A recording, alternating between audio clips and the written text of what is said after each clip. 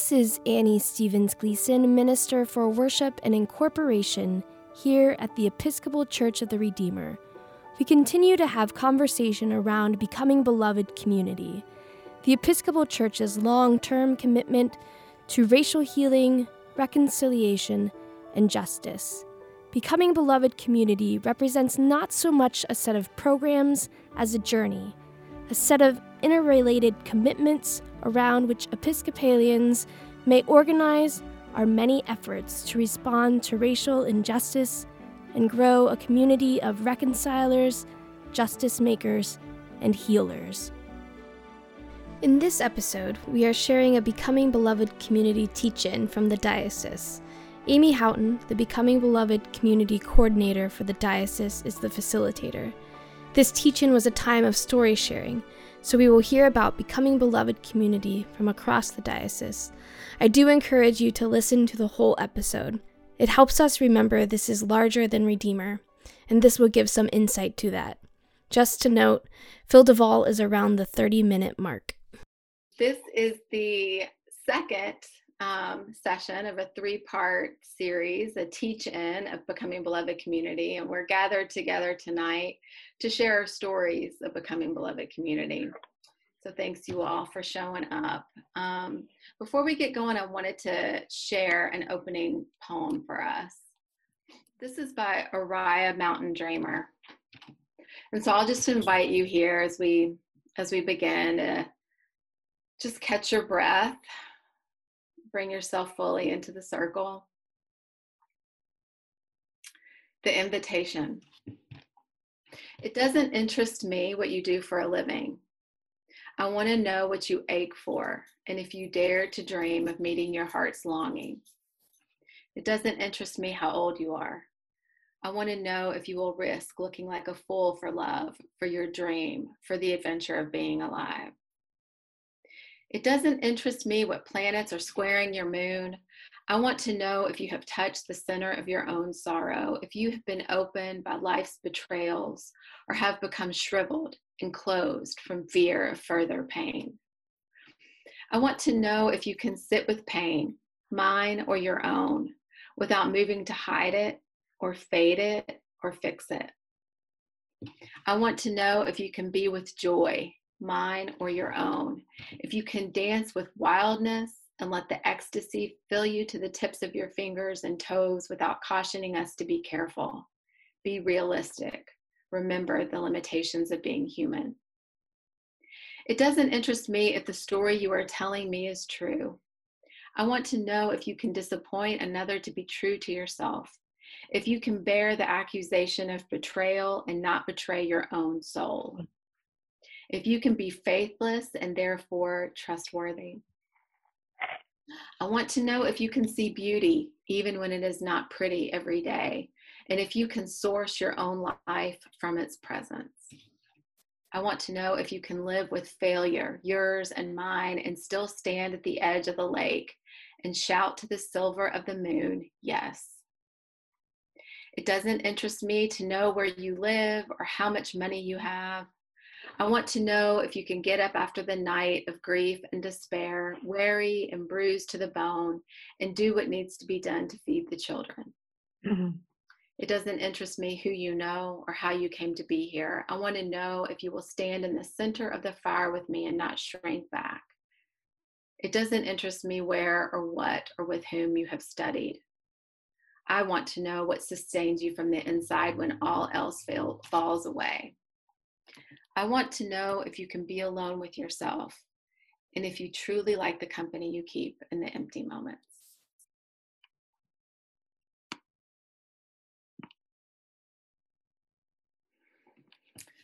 I wanted to share that tonight as we begin this session of sharing our stories by, I think, just calling our attention to what it is that we're here to do, which is not to compare how great we're doing and how awesome we are and how much impact we're making, but really to share in really authentic relationship, what it means to be on this journey of becoming beloved community.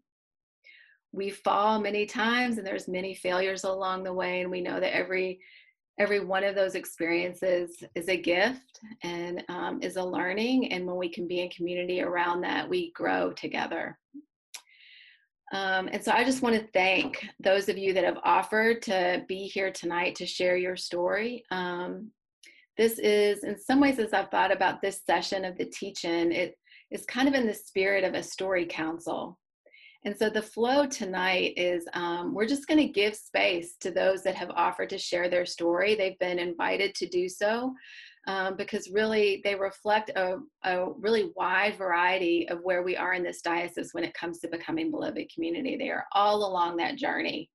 And so hopefully you'll hear yourself in these stories, and if not, maybe in between the stories. And what you're going to hear tonight are more personal stories of how people have leaned into this vision and what it's meant for them personally and in their communities, whether that's in a congregation or a faith community or however that makes sense for them. So tonight, I'll just give you a sense. We've got Mary Beth Ingram from St. Matt's, Westerville. We've got Rick Incorvati from Christ Church, Springfield. We've got Phil Duvall from Church of the Redeemer, Cincinnati. We have Larry James, who is from St. Barnabas, Cincinnati. We've got Mary Raisa, who you can't see her, but we're just going to imagine she's waving too. She's from St. Luke's, Granville. And then we have Ed Bird, who's from St. Anne's, Westchester. So we're going to begin with Mary Beth. And Mary Beth, I'm going to turn it over to you. And I see everybody's got your thing on mute, so just invite you to stay that way. And Mary Beth, the floor is yours. Thank you. Thank you so much.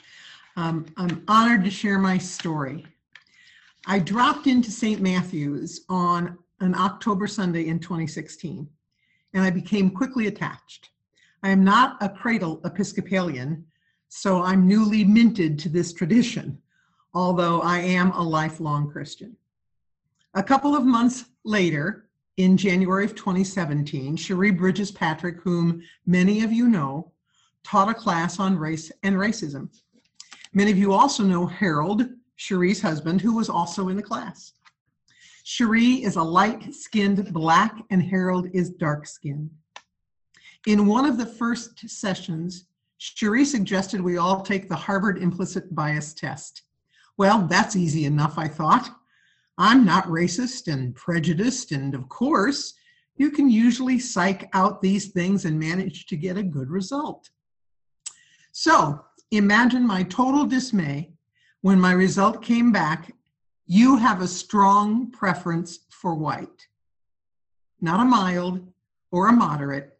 You have a strong preference for white. At the next session, I confessed that I had taken the test and that I was mortified, embarrassed at my result. Harold leans forward and says, "Don't worry, Mary Beth. I have a moderate preference for white." What? How could that be? Harold went on to explain the internalized messages he received growing up, that the color of preference, of power, of authority, and even beauty was white. You may have seen or read stories about young Black girls who get a black Barbie doll at Christmas only to tell their moms, "You got the wrong one." I wanted a white Barbie. A few weeks later, for Lent, we studied James Cone's book, The Cross and the Lynching Tree, and our Stations of the Cross that year remembered the history of lynching in America. Even through all this, my denial was strong about how much this really impacted me, my lived life. First of all, I didn't want to accept all men are created equal actually excluded people. All didn't mean all. It only meant some. I needed to learn more. In the fall of 2017, a blog came across my radar written by Jim Mulholland, Note to My White Self. And my eyes just kept flying open, one blog post after another. I reached out to Jim to see if he might come and speak to us at St. Matt's. To make a long story short, in the spring of 2018, Cherie and I drove to Indianapolis and met with Jim. and after 6 months of planning, St. Matthew's founded the annual Comfort in Discomfort Symposium, partnering with Otterbein University in November of 2018. Our first year was a cross-racial dialogue on race and racism with Jim and Cherie. Comfort in Discomfort has a Facebook page and a Google group where articles and videos are shared to the group to continue our learning and understanding. In late 2018 and then into 2019, I joined the first Becoming Beloved Community cohort, coordinated by Amy and Cherie. We had a weekend retreat with deep learning about the church's engagement and complicity in racism. Then 2 follow-up days at Proctor over the course of a few months. During Lent of 2019, St. Matthew's studied Brian Stevenson's book, Just Mercy. And that year, our Stations of the Cross were focused on mass incarceration. In the spring of 2019, I traveled to Alabama with the Reverend Gail Fisher Stewart of Washington, D.C., and her chapter of the Union of Black Episcopalians for an eye-opening and heartbreaking tour of civil rights historic sites that included a visit to the Equal Justice Museum and the National Memorial for Peace and Justice, more commonly referred to as the Lynching Museum. That summer, St. Matthew's offered a book study on Debbie Irving's Waking Up White, which drew not only St. Matthew's members, but other churches and community members as well. In the fall of 2019, the Beloved Community cohort had a deep, impactful session with Dr. Jennifer Harvey. Many of you might know Dr. Harvey from Clergy Day or last year's convention. Just this past January, February, we hosted a 21-day racial equity challenge from Miss Irving's work. I have also participated in at least a half dozen sessions from My Work to Do, a program developed by Canon Susan Edwards Acton of the Diocese of Los Angeles, and it's supported by a grant from the Episcopal Church. Personally, I've taken a deep dive in this topic, for my heart truly hurts that all doesn't mean all. When we know that to God, all are loved, all belong. That's the factual story, and now I'd like to share just a little reflection more closely that addresses my own personal denial in this journey. I truly was asking myself how much of this I needed to know and learn. Wasn't it okay to just get a little enlightenment and leave it at that? And then I thought, there are other topics and concerns in life when being prepared is not just helpful, but it's part of being a Jesus follower of the way of love. For example, do you need to know about cancer only when someone you know has cancer? Or is knowing about cancer helpful and useful when a friend gets a cancer diagnosis? What if it's your parent, your spouse, your child? Does having an understanding of the impact on that person and the family help you respond? Is an understanding of how someone falls into homelessness only useful if you know someone who's homeless? What about an understanding of alcoholism or drug addiction? Are you in need of knowing anything about these only when they touch your life? Do we have a need to understand care, love, and compassion only when, or not until, we're called upon to respond? If we know nothing about these behaviors until they're needed, we are useless to anyone who is suffering. Some of us don't have much racial diversity in our pews, and therefore we can easily fail to see racial challenges in our culture. But that doesn't mean it's not present. In fact, trust me, when our members are at home watching the evening news, there are conversations about race, and some of those are filled with misunderstandings, misinformation, and a general lack of historical context. We use historical context to help us deepen our understanding of the Bible and its stories. Historical and contextual understanding of the times of Jesus when he lived, Abraham, Moses, and others all serve to enrich our faith and help us live it out more completely. We need a contextual and historical understanding of race and racism in America, and it doesn't need to be present in our sanctuaries in order for it to benefit us and our fellow members. Undertaking a study of race and racism isn't about getting people of color into our church. Undertaking the study is about getting into our heart. Now, many people will tell me, and rightly so, but Mary Beth, policy change is really what's needed. No argument. But policy on its own is only a partial answer. And we know this from the civil rights movement of 1960s. Why hasn't that served to eradicate racism? It's policy. But hearts that disagree with policy will undermine the progress the policy can make. And by the way, there was a Civil Rights Act passed long before 1964. Ever heard of the Civil Rights Act of 1875? I hadn't. That bill guaranteed all citizens, regardless of color, access to accommodations, theaters, public schools, churches. It forbid the barring of any person from jury service on the account of race, and provided that all lawsuits brought under that new law would be tried in federal, not state courts. It provided also that any person denied access to these protections on account of race would be entitled to monetary restitution under the federal law. In 1883, 8 years later, the Supreme Court of the United States declared that law unconstitutional. So policy, while needed, is an external answer. This work needs an internal answer, a transformed heart. The Pharisees had all sorts of external answers called the law. But over and over, Jesus knew they lacked one thing: the transformation of their hearts. I have 2 videos that I will recommend watching, and I'll put the links into the chat, or Amy will send it out after tonight's session, I'm sure. The first one is a 59-second video. Everybody's got 59 seconds of Jane Elliott's famous, from Jane Elliott. She's a famous advocate in justice, famous for her blue eye, brown eye diversity training. The second one is a video that's just under 18 minutes, and it comes from Phil Vischer, the creator of VeggieTales. And who doesn't know Larry the Cucumber?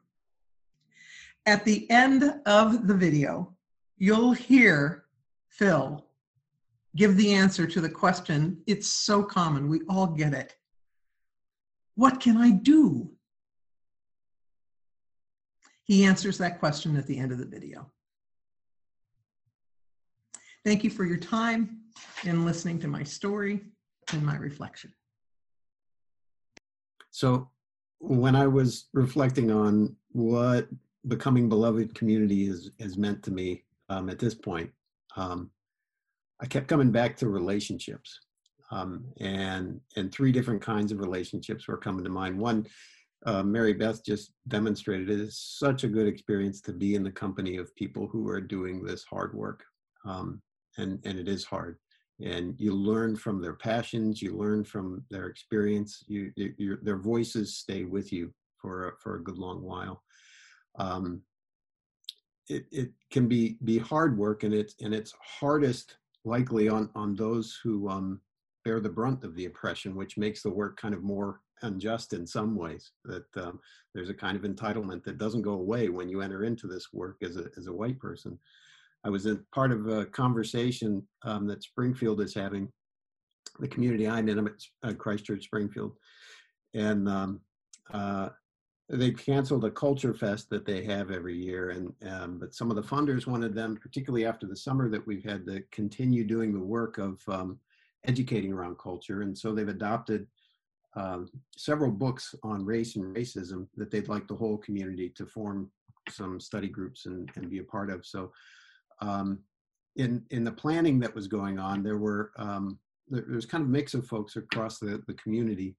And I remember one person who works at City Hall, who is African-American, who at one point just got exasperated because we were having these exchanges about how do we make these book talks inviting, and are there terms that may turn some people away? And those are legitimate concerns. You want people to come and be part of this reading experience. But when someone wakes up and deals with racism every day and is hearing predominantly white people in a circle saying, let's not offend anyone, oh my gosh, that's going to feel different. You know, that's going to feel hard. That's going to feel like the friendship, the relationship that you may have with that person doesn't count as much as keeping some of the white people in your community happy. So even when you're kind of involved in trying to do something that feels like justice, you can put your foot in your mouth or just take the wrong steps in any number of ways. And I don't share that as a way of dissuading anyone from this work. I think those have been the best parts for me. Amy will occasionally call them holy moments, you know, when there is discomfort in the room and she invites us to sit with them. And it's both a hard thing to call that a holy moment when you've just hurt a friend, but it changes your emotional makeup to have that history of having done that. And I can probably count the moments when I've said something regrettable. And I don't say that as if to say I haven't done that many, I can count them. It just means they live with me. They're very present to me. I can go back and number them and tell you where I think I went wrong with what I said. And it did involve another person's pain or discomfort in order for that moment to happen. But I do think it is a holy moment when those moments arise. There's a metaphor that kind of helps me with this about thinking why those times are so key. So I'm going to go with an analogy and I'll come back, but honest, I'm going to come back. So one of my pastimes is I like to get on a bike and ride down to Yellow Springs, which is just not too far, about 12 miles away. And as I'm going down there, inevitably, there'll be some mornings when I'll think, you know, I'm feeling really good. And the time I've been spending pedaling, it's paying off. I'm getting stronger. And I look down at my speedometer and see, well, it's not just my perception. I'm moving along pretty well. And I get down to Yellow Springs, I take a drink from my bottle, and then I turn my bike around on the bike path, and I find that the wind has been at my back the whole way. And there are several things that experience points out for me. One is, if I am getting the benefit that I can't see, I will claim it as my own. I will claim it as something that is owing to my innate abilities or my hard work. It will become mine. The second is, I'm not aware of it unless I turn my bike around. And then I'll feel it. If I never have to turn my bike around, the wind is always there. And the third thing is that I'll probably get on my bike this Saturday and I'll do the same thing over again.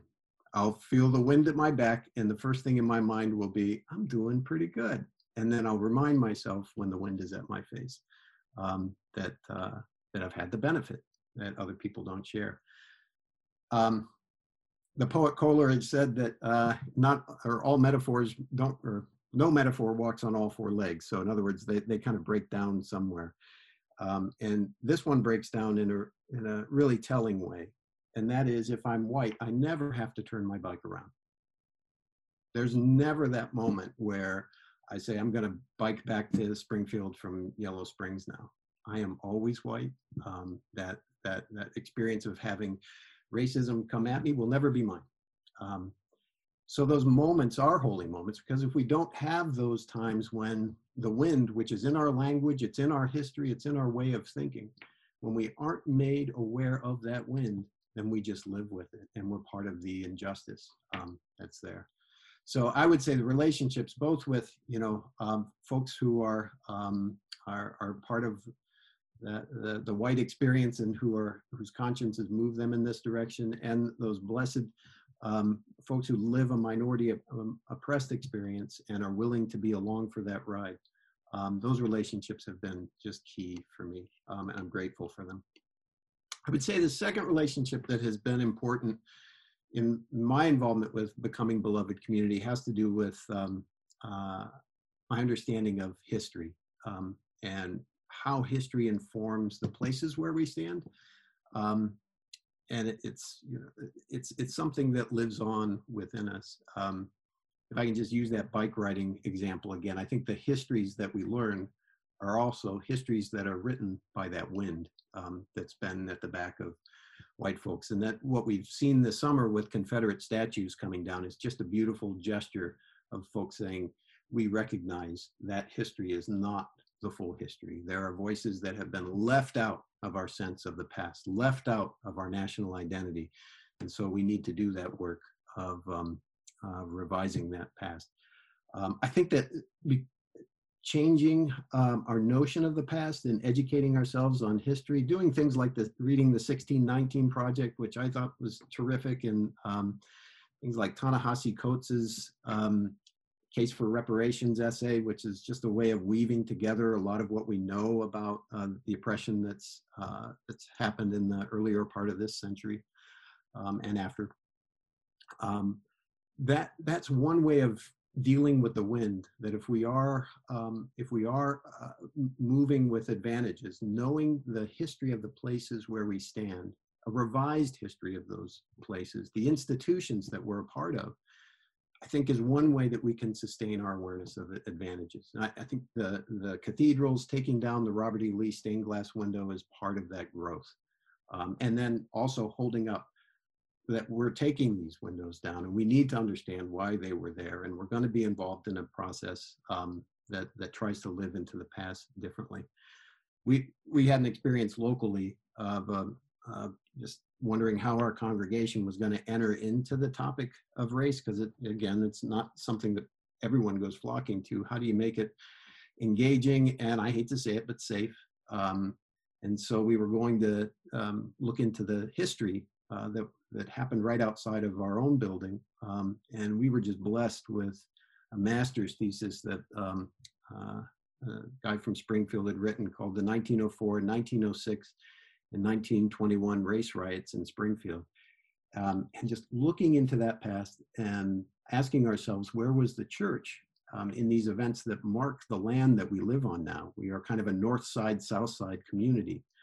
That didn't happen by accident. There were events that created this segregation. Redlining is another part of that. There's certainly sundown towns that where there were gestures that kept some racial minorities out of areas. But in addition to that, the history of violence is there. So where was the church in those moments? That has changed the way I think about who I am and the land I'm on and why I'm in some parts of the community as opposed to others.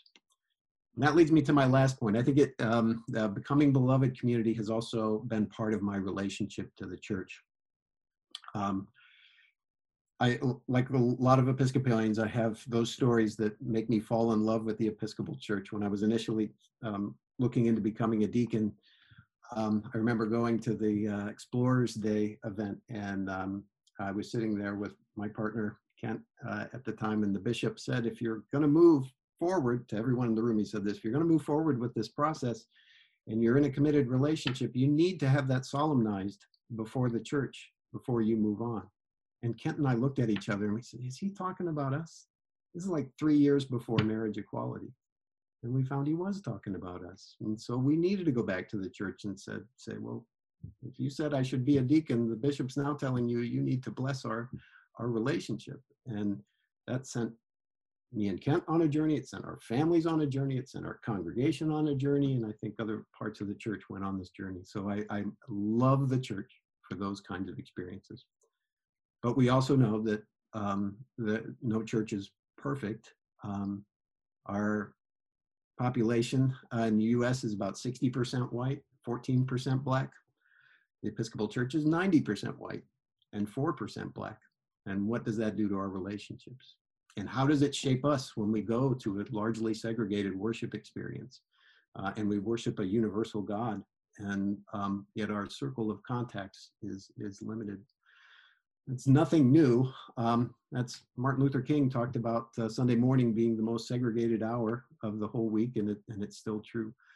But I think Becoming Beloved Community offers us a way of living into that reality, not just accepting that reality, but how do we respond, knowing what we know about who we are, what might be the history that led us to be to have this kind of makeup, and then I think it's also, helps me think of Becoming Beloved Community not as a committee or a task force, but It's the response to the question of, will you seek and serve Christ in all people, loving your neighbor as yourself? I will with God's help. Will you strive for justice and peace among all people and respect the dignity of every human being? I will with God's help. Everyone's endowed by God with their own gifts, and their work of justice will follow from those gifts. So everyone's work will look a little different, but becoming beloved community is one expression, I think, of our central commitments to our walk with Christ. Thank you. Hi, everyone. Thanks for having me. Let me start my timer here. So my wife and I and family, we moved out to Cincinnati 4 years ago. Just about 4 years ago, we started at Church of the Redeemer in Cincinnati, which is in the Hyde Park neighborhood. We started 4 years ago last week. Kids go to school, the local school, Kilgore, and my daughter started kindergarten. School had already started when we got here, so she jumped into kindergarten, and her birthday was coming up. So she'd been here, her birthday came up in January, so we'd been here just a few months, and we were very disorganized people, and by were I mean are still disorganized people, and so we'd immediately lost like all of the contact information for all the other parents. We were going to throw a party for my daughter. She turned 6, and so we went to the kindergarten teacher and said, hey, is there a way that we can just bring the invitations to people at the school like during class instead of mailing them? And she's like, yeah, that's fine, but you just have to invite the whole class. There's 22 kids or 23 kids or something. And I was like, and she said, don't worry, they won't all come. They all came to the party. So which was fine. We had it at this bounce house place in Blue Ash, and just like one of those little mini walking petri dish places where everybody bounces around, and they kind of cycle the kids through, and they go to this little room and bounce, and they go to this little room and bounce, they go to this little room and bounce, and then they bring them back to the room with the bench and the table so that we can eat cake, pizza and cake. And I'm on one end of the table, and all the kids are gathered around, and they're all the way down, and I look down this table, and the table's just so many colors. There were Paige's particular class in kindergarten was about 60% white, 40% people of color, Black, some Middle Eastern, some East Asian, just across the board, and just. And Redeemer, our church, which I love very dearly, is very white. It's a very white church. I don't know if you could if there's grades of white, Redeemer is pretty white. There have been, and there are at different times, there's a minority presence, but it's just a very small minority, and it's a very white church. Hyde Park, as most of you know, is a neighborhood with resources. Redeemer's a church with resources, so it's not just white. It's like the energy of the place is sort of a well-resourced whiteness, right?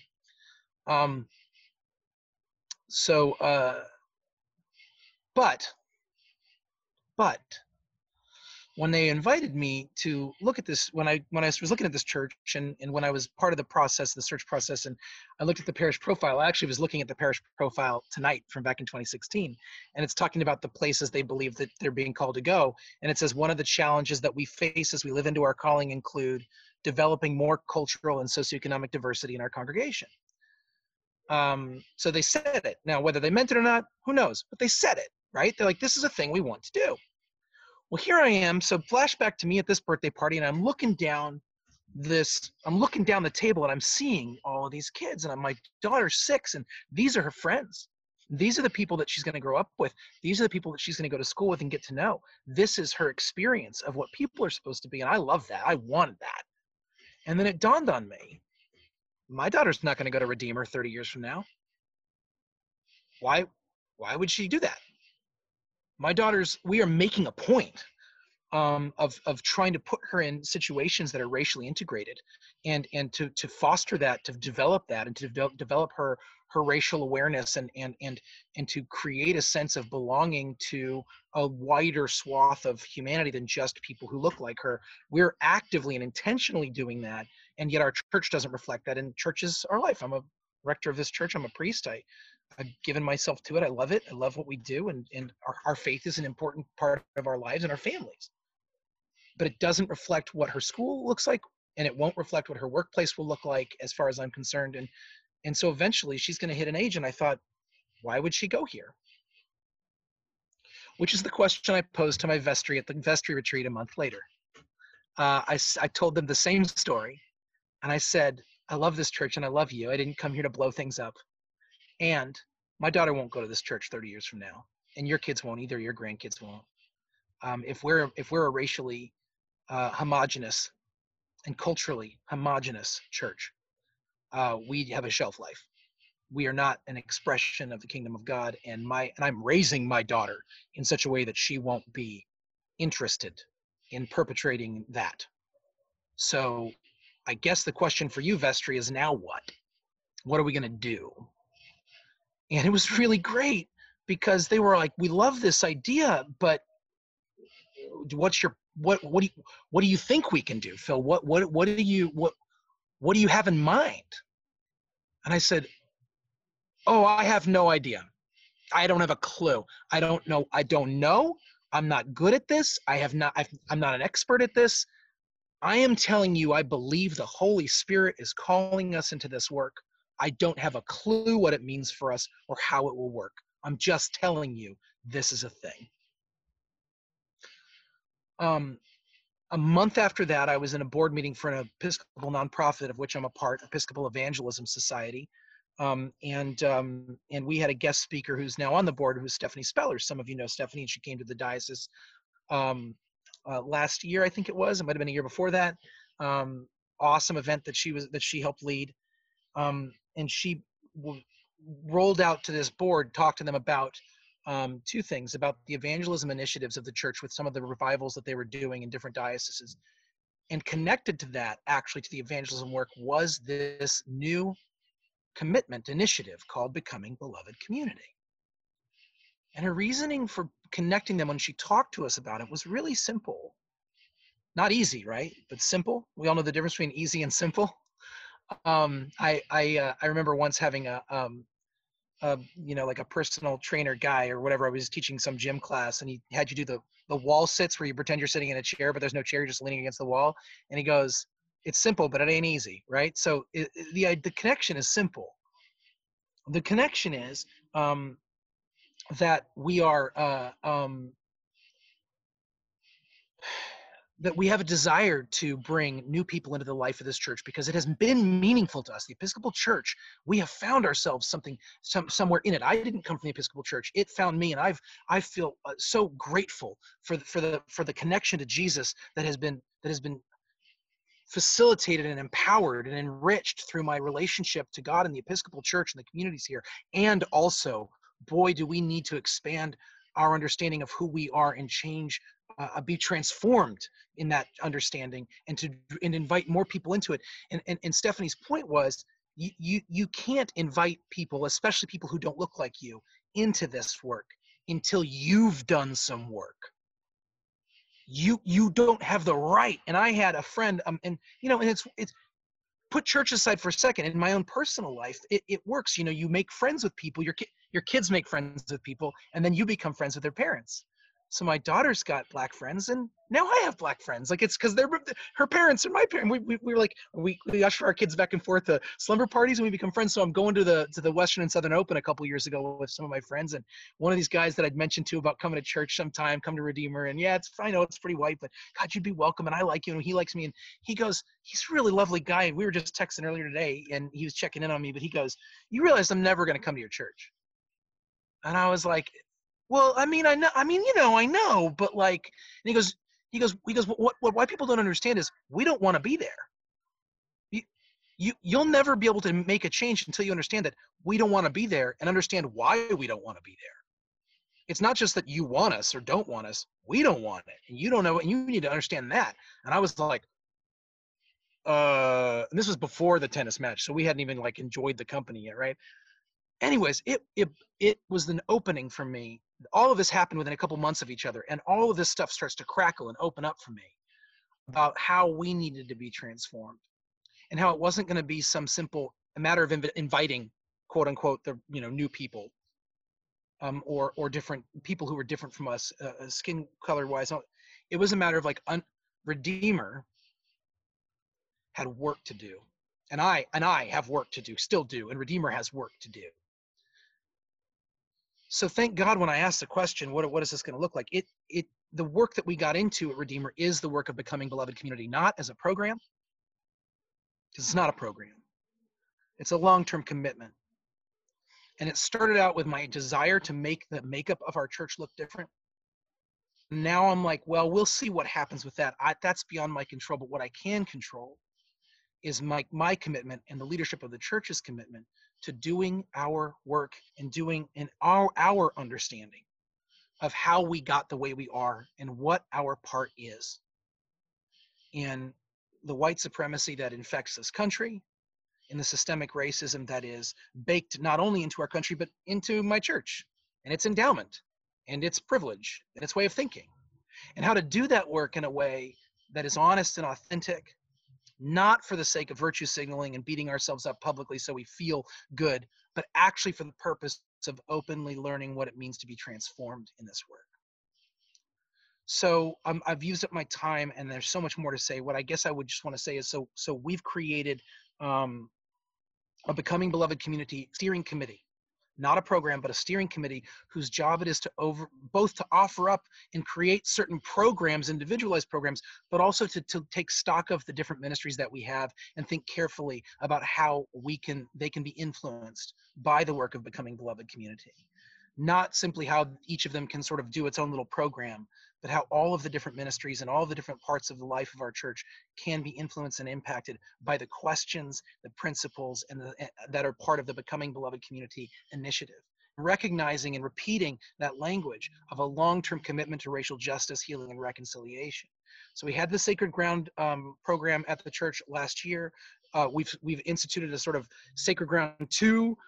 We secretly call it Sacreder Ground, or More Sacred Ground. We don't worry, it's a joke, but that idea of like, for people who've done this work, we keep going deeper, and we're doing a book club on the book Me and White Supremacy. And I've made some specific commitments to members, leaders of the church about how I'm going to continue doing this work on my own.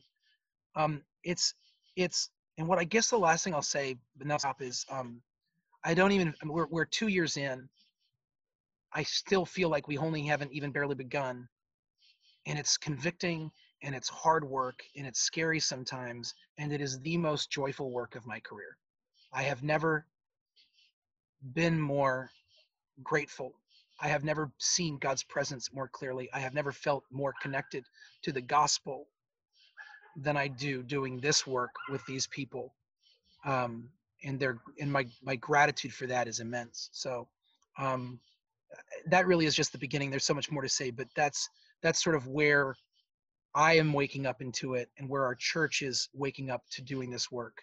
And I will just one last thing say, the church is, it's not like we get 100% attendance at all the things, but the church is really responsive and really grateful.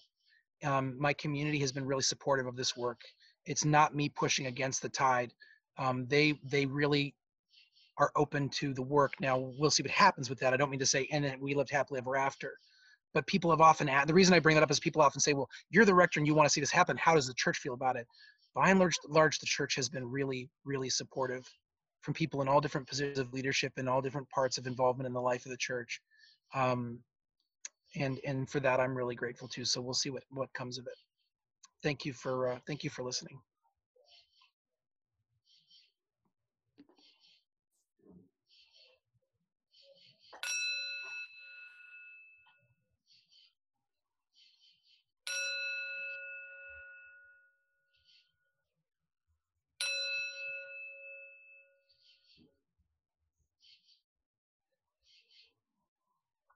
Thank you, Phil. Larry.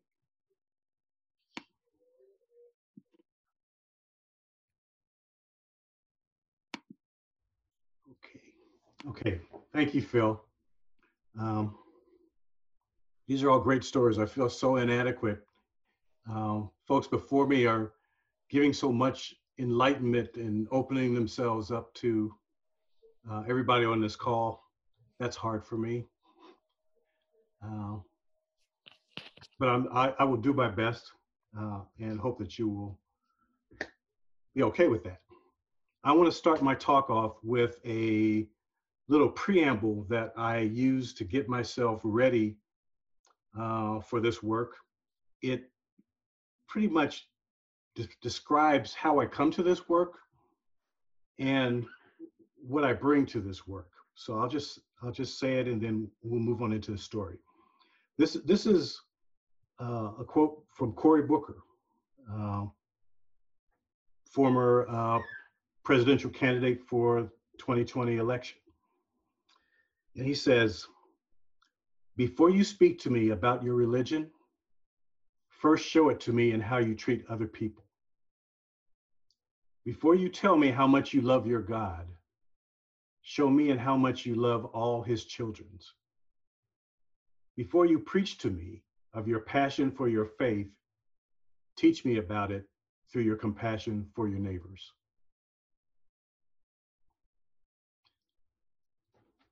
My name is Larry James, and I'm going to share with you my personal story of growth, transformation, and participation in the seeding of Becoming Beloved Community in my parish, which is St. Barnabas up here in Montgomery, Ohio, and also the Diocese of Southern Ohio.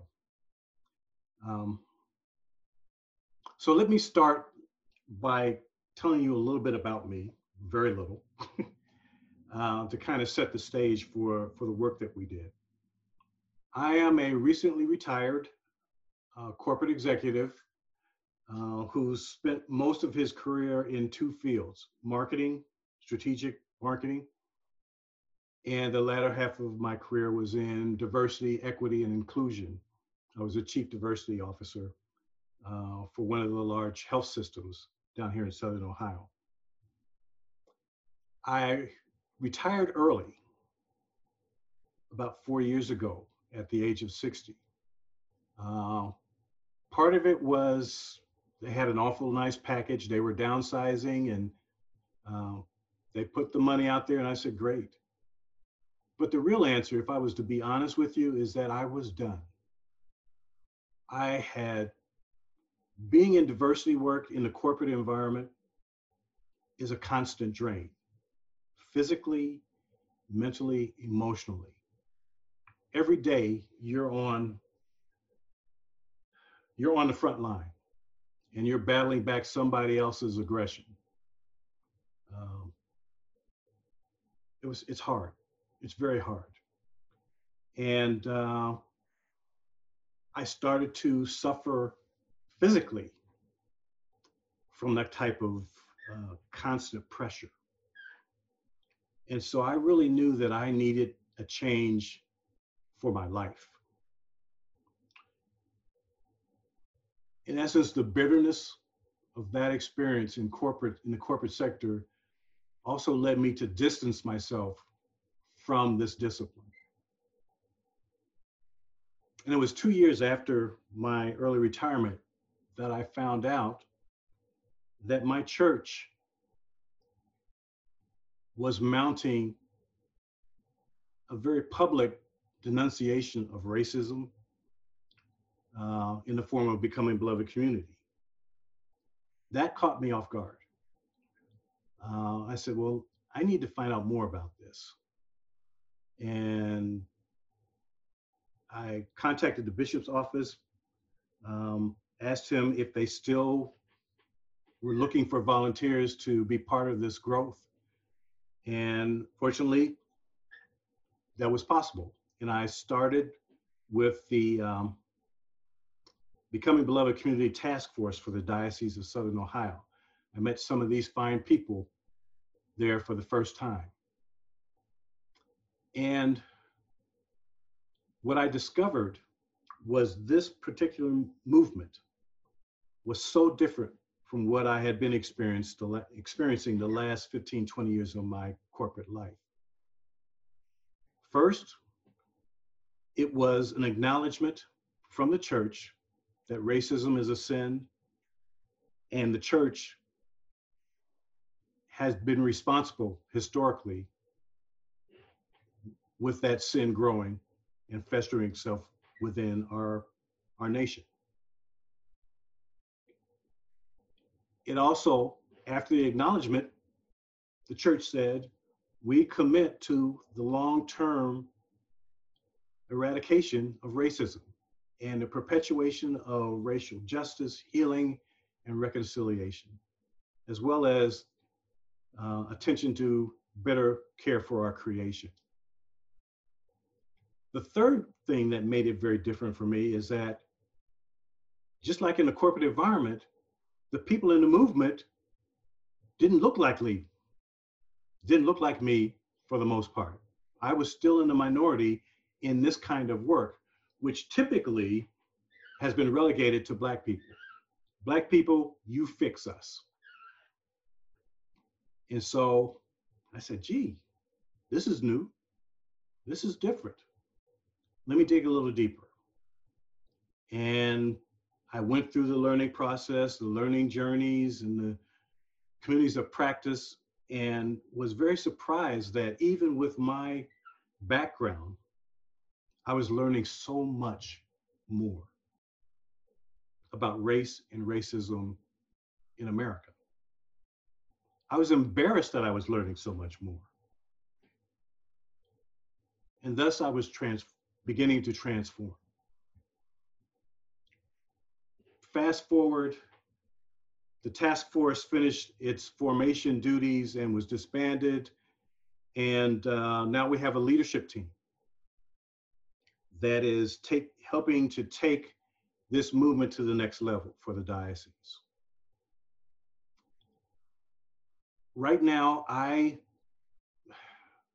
what I'm going to talk to you about, sorry, I'm fumbling a little bit, is that I led, along with our deacon of the parish, Jason Oden, we led the introduction of Becoming Beloved Community to our parish, to St. Barnabas. And I'm going to talk a little bit about that later, but now I am a member of the Becoming Beloved Community Discovery, Learning, Discerning, and Action team at St. Barnabas. I'm also a co-convener of the diocesan leadership team for Becoming Beloved Community.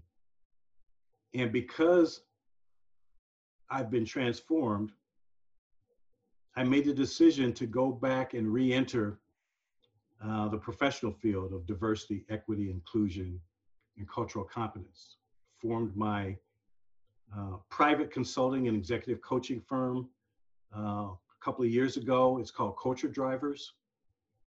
And so now I'm back in the thick of it professionally, along with my volunteer efforts with the church.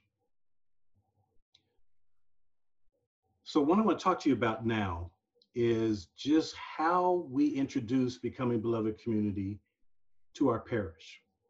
And I'm being told that it's kind of a unique methodology, but it's not a new one to me, because basically I took the perspective that the Episcopal Church is just another corporate entity with its infrastructures and its leadership and its politics. Sorry, but it's all there. And so my knowledge about how to get things done in the corporate sector, I wanted to apply that as much as possible and as much as my partners in crime would allow it to this particular movement, both for my parish and for our diocese. So we started with a communications plan. And the plan element had five or six points to it. The first phase is emailing both our clergy and our vestry leadership, introducing them to Becoming Beloved Community and asking for them to become involved. We followed up those emails with a personal in-person meeting. We were still able to meet in person with the rector, and with the executive team of the vestry. Having gained their approval, we then went to the entire body of the vestry with the same dog and pony show about becoming beloved community, what it is, why it is, and why we need to be involved as a church.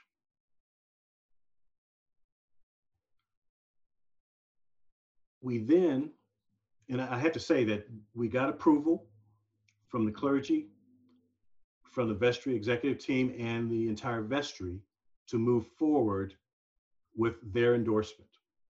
And so the next thing that we did was we had a Sunday service that was dedicated exclusively to becoming beloved community. The music was geared towards that. The sermon was designed to really impact and make folks aware of what we're doing as a parish. And then at the end, I got up and I took question and answers in the service. After the service, we then retired to our great hall where there's coffee and all that other stuff, you know, the socializing part. And folks sat down to go through another round of question and answers. I was very, very pleased that there were so many people in there that were interested in what we were doing. And at the end of that day, we were very, very excited about the fact that there was this groundswell of support and interest and enthusiasm from the clergy, from our rector, from the vestry, and even tacit approval from the body, the congregation. That was very exciting. And I think it can be exciting for a number of churches if they go through this process. I found that the different entities were very receptive to what we were trying to do and how we were doing it. I would encourage you to think about that if you're still working on introducing this to your parish, or if you want to go back and see how you can even enhance what you're doing with your parish. I have to be honest with you, the enthusiasm by the congregation, from the congregation, was not 100%. It never is for something this sensitive. There was a very, very small minority segment of our congregation that was not happy with this at all.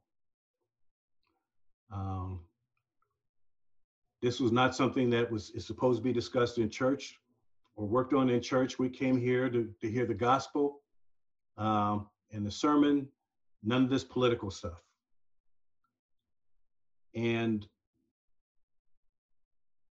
those people still exist in our church. They still exist. And we have reached out to them. It was a very interesting kind of interaction. Like Phil's church, St. Barnabas is primarily white. And if there's any diversity, it's usually Asian or African. My wife and I, we are the only all Black couple. Anybody else that might be Black, it's an interracial couple. So couple that with the fact that Adrian and I had been in this church for over 30 years. And so everybody who's been there for a long, long time, they came there with us or after us. And that created an interesting dynamic in that this small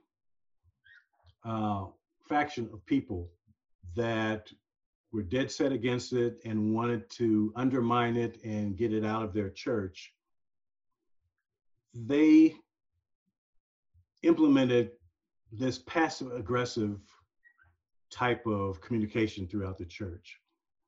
And they sought out a few of my white brothers and sisters who were part of the Becoming Beloved Community committee. There are 10 of us. Whenever they had the opportunity, they would get very aggressive with them, even intimidating them with emails, saying, "How dare you do this? This is not what we came here for. You need to stop this." And those messages would come back to me. And they needed to, because I never got any of those messages. I never got as much as a hoot about anyone's discomfort or disliking Becoming Beloved Community. And I guess maybe that's partly because, I say this in joking, partly because I'm a 6'2", 230-pound black man who still looks like he can do something. But, and that's not true, Mary Beth. You know, I'm a wimp. But most of it is just the discomfort of speaking on these subjects with another person who's African American or Black. It's cowardly. And I felt so badly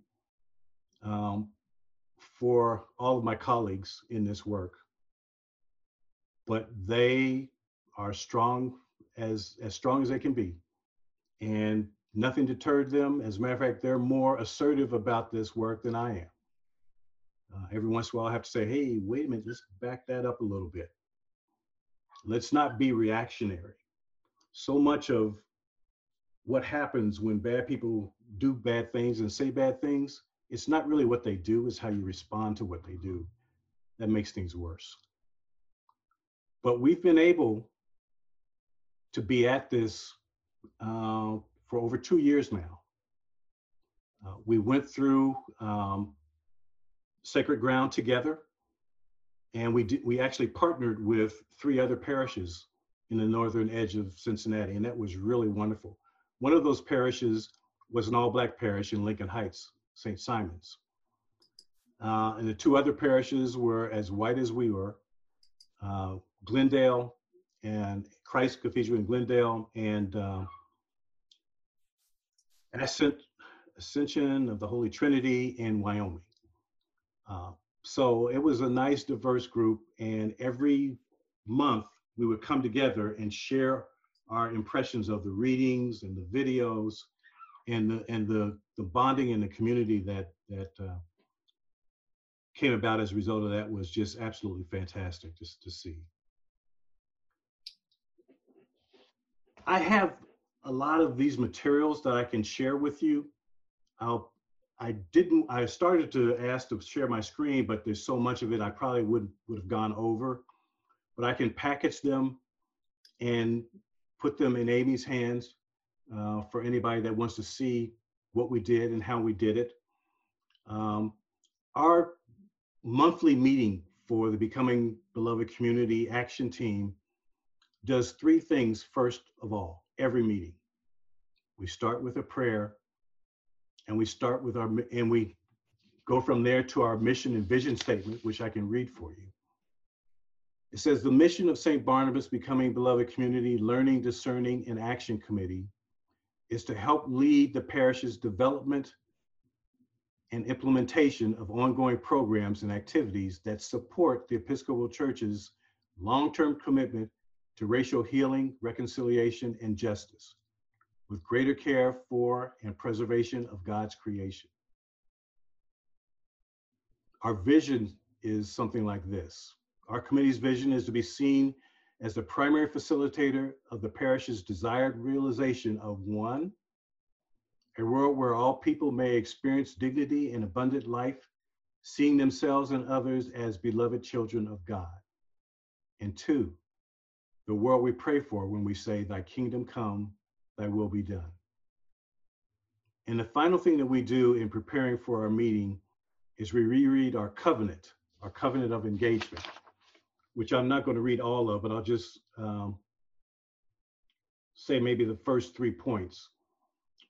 We have chosen to make a spiritual commitment to ourselves and to each other to work towards becoming beloved community, a community which strives to embody the love of Jesus. We are guided by the following covenant. We will honor humanity and dignity of all people. We will practice active listening when someone is speaking. We agree to speak only for ourselves and will work to express our emotions in constructive ways. And there are 10 other points that I will not read, but I will tell you, after we developed this covenant, every single person on the committee signed it. And it is a formal document that we live by. I can't tell you how much this work means to me. I think it saved my life.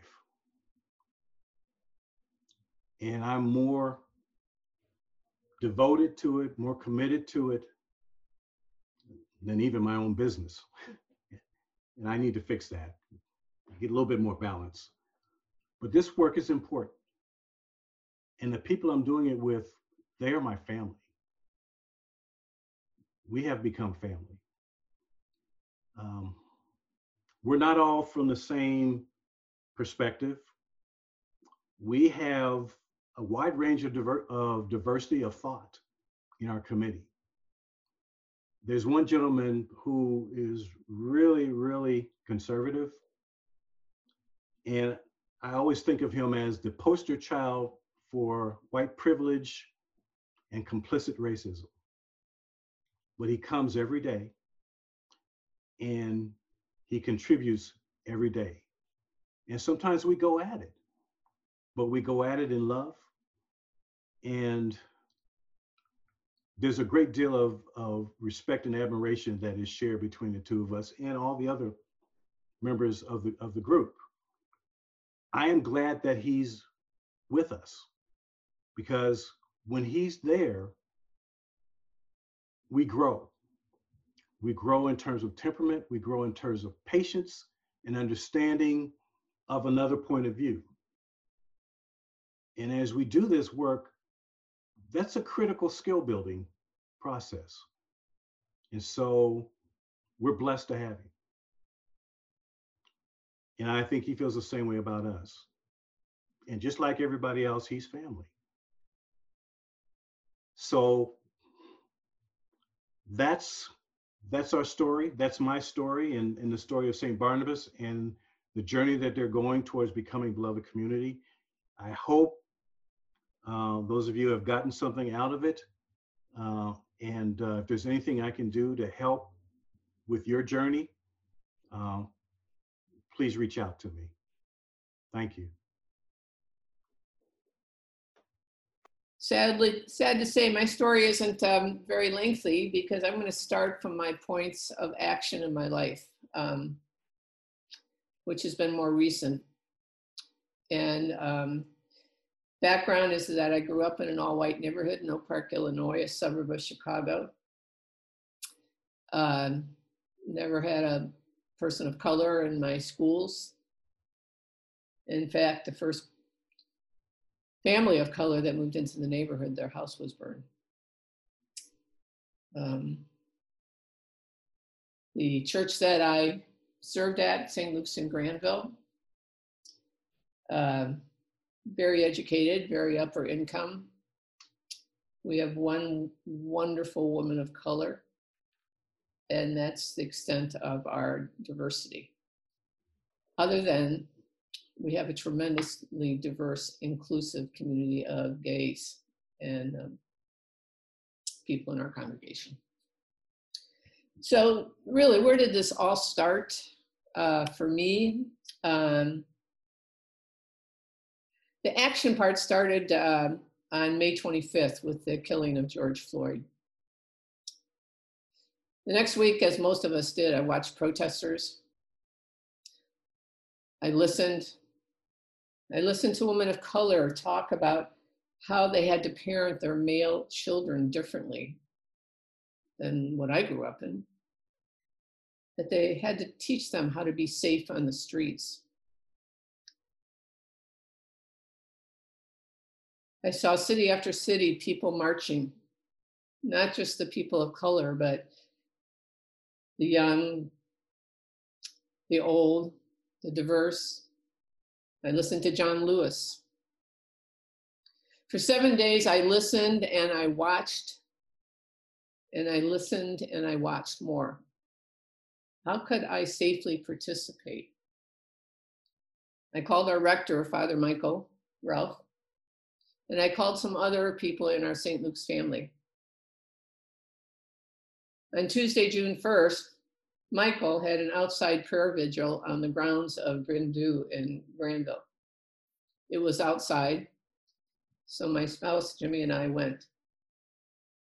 And I was touched deeply by the service and the prayers and those in attendance. And then when I went home, I made the mistake and turned on CNN. And our leader was walking across Lafayette Park, flanked by military after having dispersed the peaceful protesters with tear gas. And then you know what happened. The photo op with the Bible. My blood boiled over. And it was like a pressure cooker blowing its lid off. In retrospect, I think it could have been a little bit of the Holy Spirit's intervention. And it was time, actually it was way past time for me. There would be no more chances in my lifetime to perhaps make just a little bit difference in the March for Justice. 4 of us in the next week got together and we started talking, and other people were expressing their same feelings of frustration. And so 4 of us said, what can we do for others in the parish that might be feeling the same way? If we were feeling that, I'm guessing that others felt that way too. So we decided to invite the parish to watch Just Mercy. How many of you have watched Just Mercy? With a show of hands. A movie featuring lawyer Brian Stevenson, who represented a Black man who was wrongly incarcerated for the killing of a young white woman. The movie was streaming free on Amazon. For those who were interested, they were asked to watch the movie and be able to reflect on the following questions. What scene touched you and why? Which character spoke to you and why? One thing you could do personally to take action on racial justice. And what action could St. Luke's take? 1 week later, on June 30th and July 1st, we had 25 people signed up for those Zoom sessions, and we divided them into 5 groups. The discussions were intimate at times, some responses filled with anger, some with displaced frustrations that were falling out in their workplace. All grateful for having open discussions about their own feelings. The 5 group facilitators then met the following week and discussed what were the core issues that were being expressed in those sessions. Worship, what can we do differently? Adult education, early childhood, action, and communications. We each took an area, the 5 facilitators, and we talked with the different ministry leaders at St. Luke's about racial justice and how they saw their different constituencies participate in this issue. We needed a central theme for the coming year at St. Luke's, and they all said, let's find one. As it evolved, and as my good friend Maribel Mansfield kept educating me about BBC, we all became aware that BBC and the resources available with the Diocese for St. Luke's could work. Now, I will tell you that St. Luke's has never been a real positive agent of the diocese. not of my doing, but I think there's some history there. Who knows what it might be.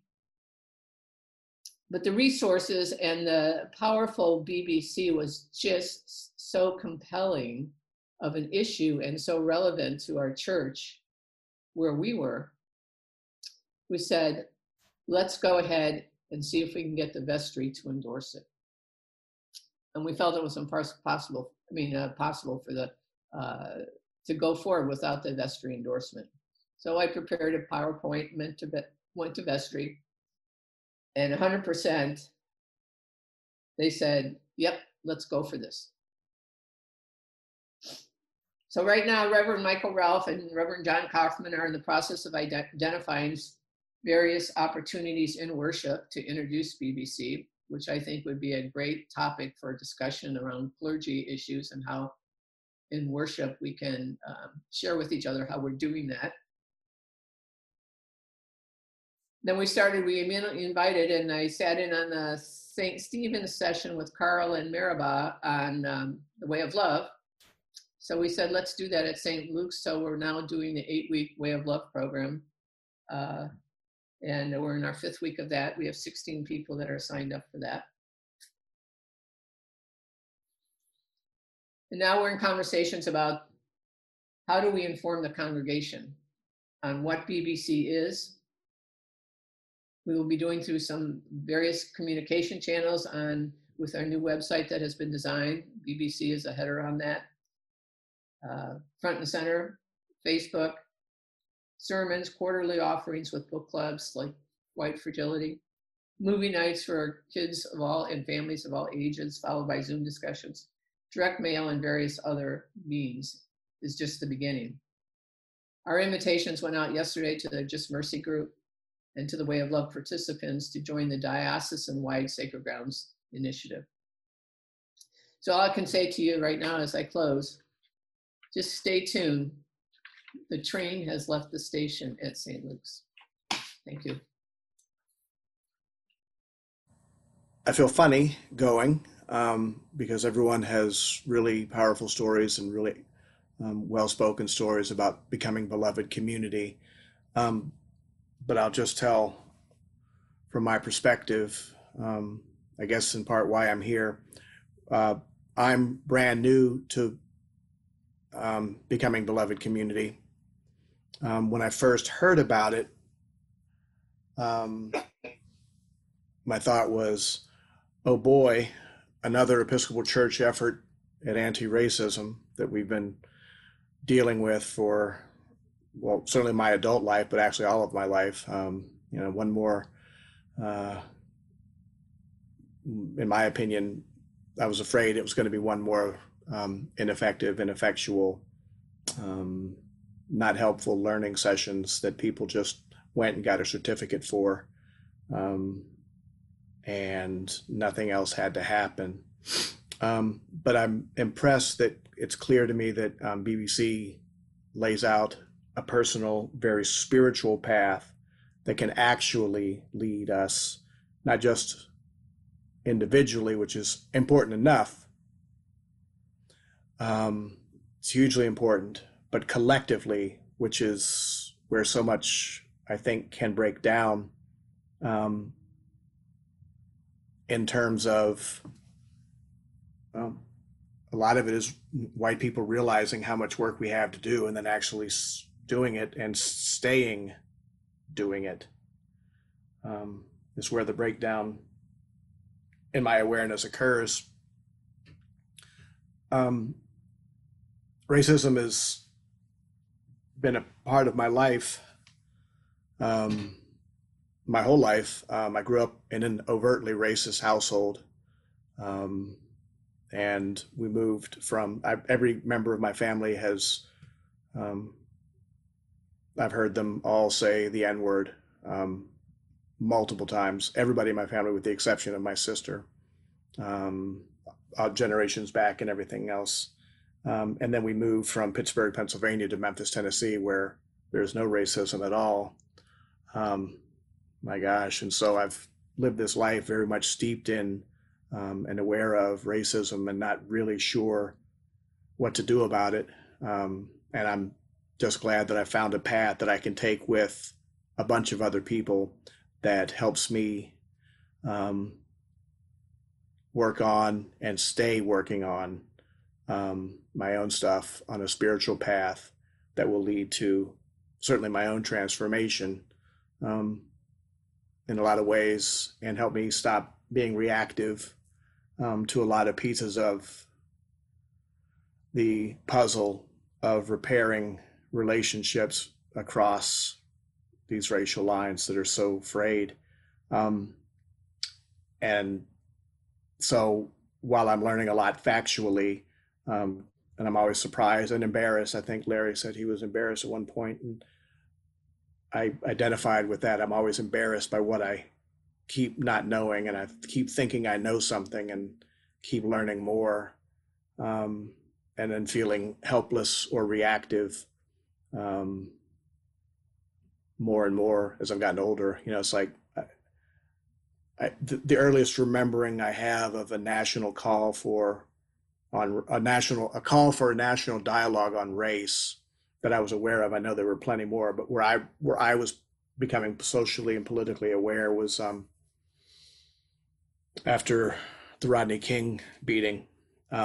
And, you know, I've gotten very frustrated with calls for national dialogue on race, and those going absolutely nowhere.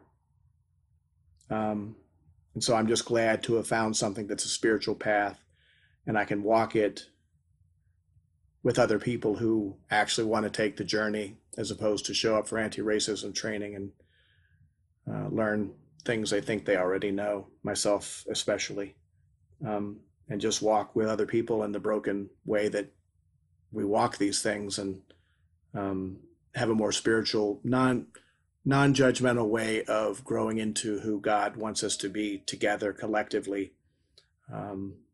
working on ourselves, and hopefully figuring out ways to help other people who might actually want to work on something themselves, or the larger, you know, culture of race relations in our country, which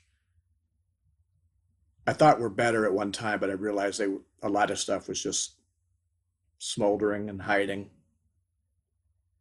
So I'm just glad to have this opportunity to walk with some other people who are sincere and want to walk it, and grow with some folks. And hopefully this is one of the things our church will do that'll stick, has some collective, hopefully, power of change to our systems and to our individual people and our collective group of people.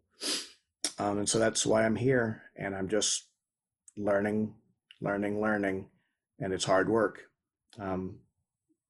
But I finally feel like I found the path I can take with folks that has a spiritual bent to it, that has more promise of helping me grow and helping me grow with other people, and hopefully finding a way to make larger swaths of our place go, of our church. So that's really it. I don't have a ton to say. Our church is on the cusp of, you know, learning about becoming beloved community. Mentioned it more than a few times, kind of the issue of race in our country, and get a lot of crickets going. So we found a group of parishioners who are interested in taking a plunge, and love to see where that goes. So we'll see if they wind up doing it, but I'm in it myself in whatever way I can be. So hopefully I'll see more of you all, and a lot more of some of my folks here too. Thanks. Thank you to everyone. Thank you to each one of you who have shared. And I'm just reminded of the power of what it means to be witness to one another. And it's a gift to be in this journey together. And here's to gathering again next week to continue to explore. So with that, peace be with you, everyone. Thank you to all who shared their stories, and a special thank you to Amy Houghton for letting us use this teach-in for this episode. Join us in our conversations here as we continue our commitment to becoming beloved community at the Episcopal Church of the Redeemer in the Queen of the Midwest, Cincinnati, Ohio.